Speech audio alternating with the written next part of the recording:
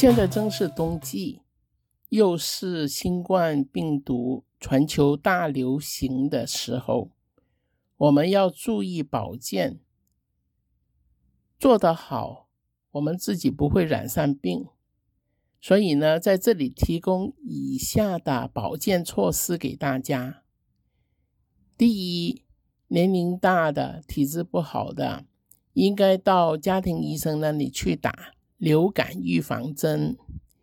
第二，不吃煎炸香辣的食物。第三，不熬夜，要有充足的睡眠，多一些户外的体育运动。第四，多喝水，包括多喝茶、果汁、菜汤等类，建议可以多喝一些柠檬蜜糖水，但我不建议喝鸡汤，因为鸡汤过于肥腻跟热质，可以加重感冒症状，或者是拖延了感冒的恢复。第五，在家里的时候要经常打开门窗，保持居室里头的空气新鲜流通，不建议室内开暖气，因为暖气会使到室内的空气干燥，更容易染上感冒症状，和使到感冒症状更加严重，那个痰难出来。第六，注意保暖，穿够衣服。第七，尽量少到人群密集、空气不流通的地方。那么感冒以后呢，通常很多人都会咳嗽。咳嗽呢是一个很常见的病，但是不是一治就好的病。有的人呢，每次咳嗽起码咳3-4个星期才好，有的人会咳3-4个月甚至半年，咳嗽还是不好。那么咳嗽为什么会拖那么长呢？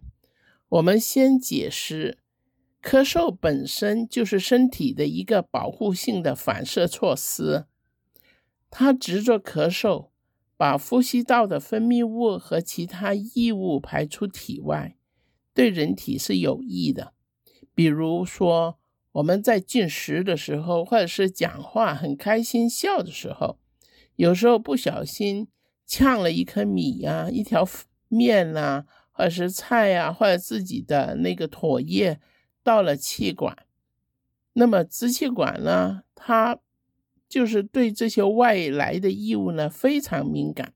它非要把它咳出来不可，所以呢会咳一大阵子，把里头的异物全排出来。所以我们说咳嗽同时也是呼吸道感染的一个症状。为什么这么说呢？因为当呼吸道产生了感染的时候，它就会产生炎症分泌物，我们把它称作痰。当炎症严重的时候，那个分泌物就是黄稠甚至是绿色的，它堵塞了支气管，所以就会引起了咳嗽和气紧。如果我们在这个时候吃了一些止咳药，它反而会抑制了咳嗽的反射，痰液不能顺利排出体外，于是呢会有大量的细菌和病毒的痰盐就会长时间的寄留在支气管里头，一方面阻碍了通气，另一方面我们说也流邪于内，耽误了病情的改善。和我们说合理的治疗呢，应该是先服用一些有消炎作用的抗生素或者是化痰药。中药呢，就是一些能够有疏风清热啊、化痰作用的中成药等等。当炎症得到了改善之后，分泌物就会由黄稠痰转化为白粘痰，这个时候咳嗽人多，所以治疗呢仍然以祛痰化痰为主，还是不不适合单纯的使用止咳药。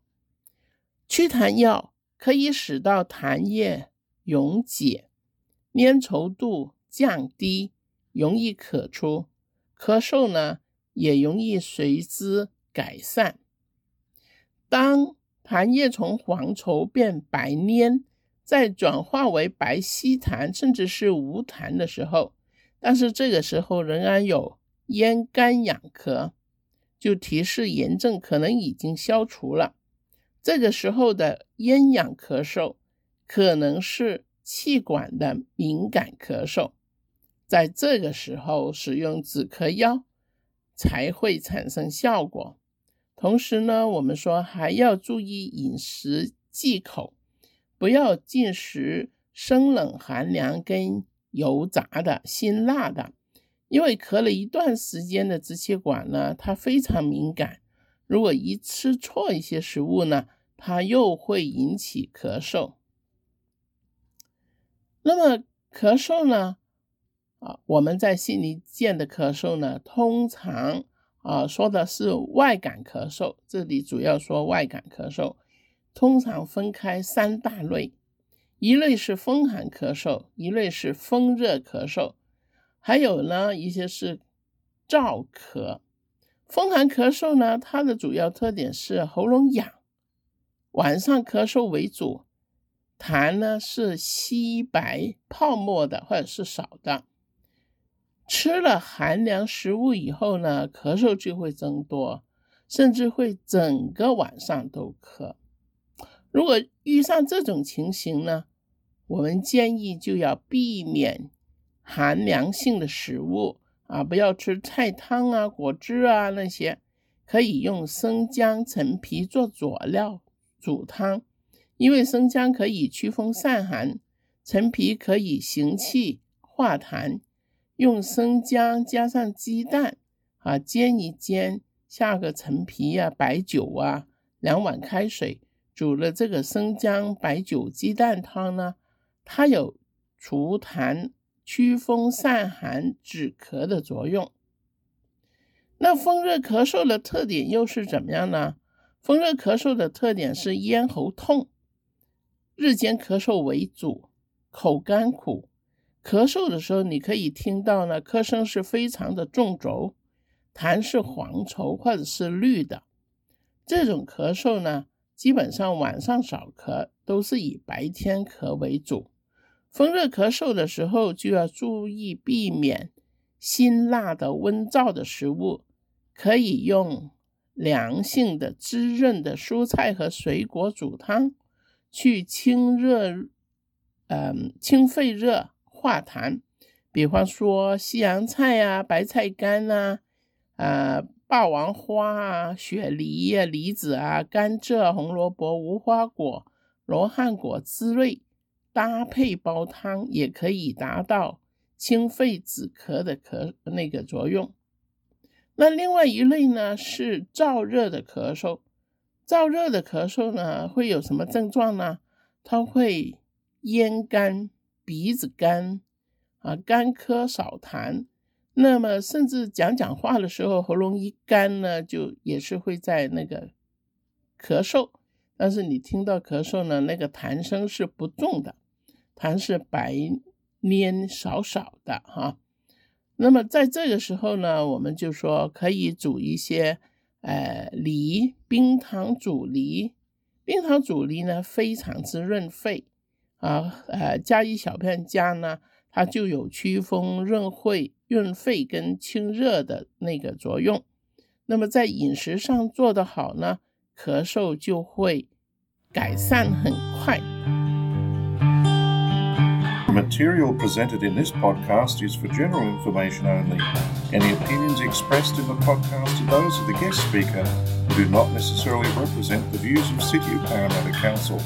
City of Parramatta Council is not responsible for any injury, loss or damage which you may directly or indirectly suffer in connection with this podcast.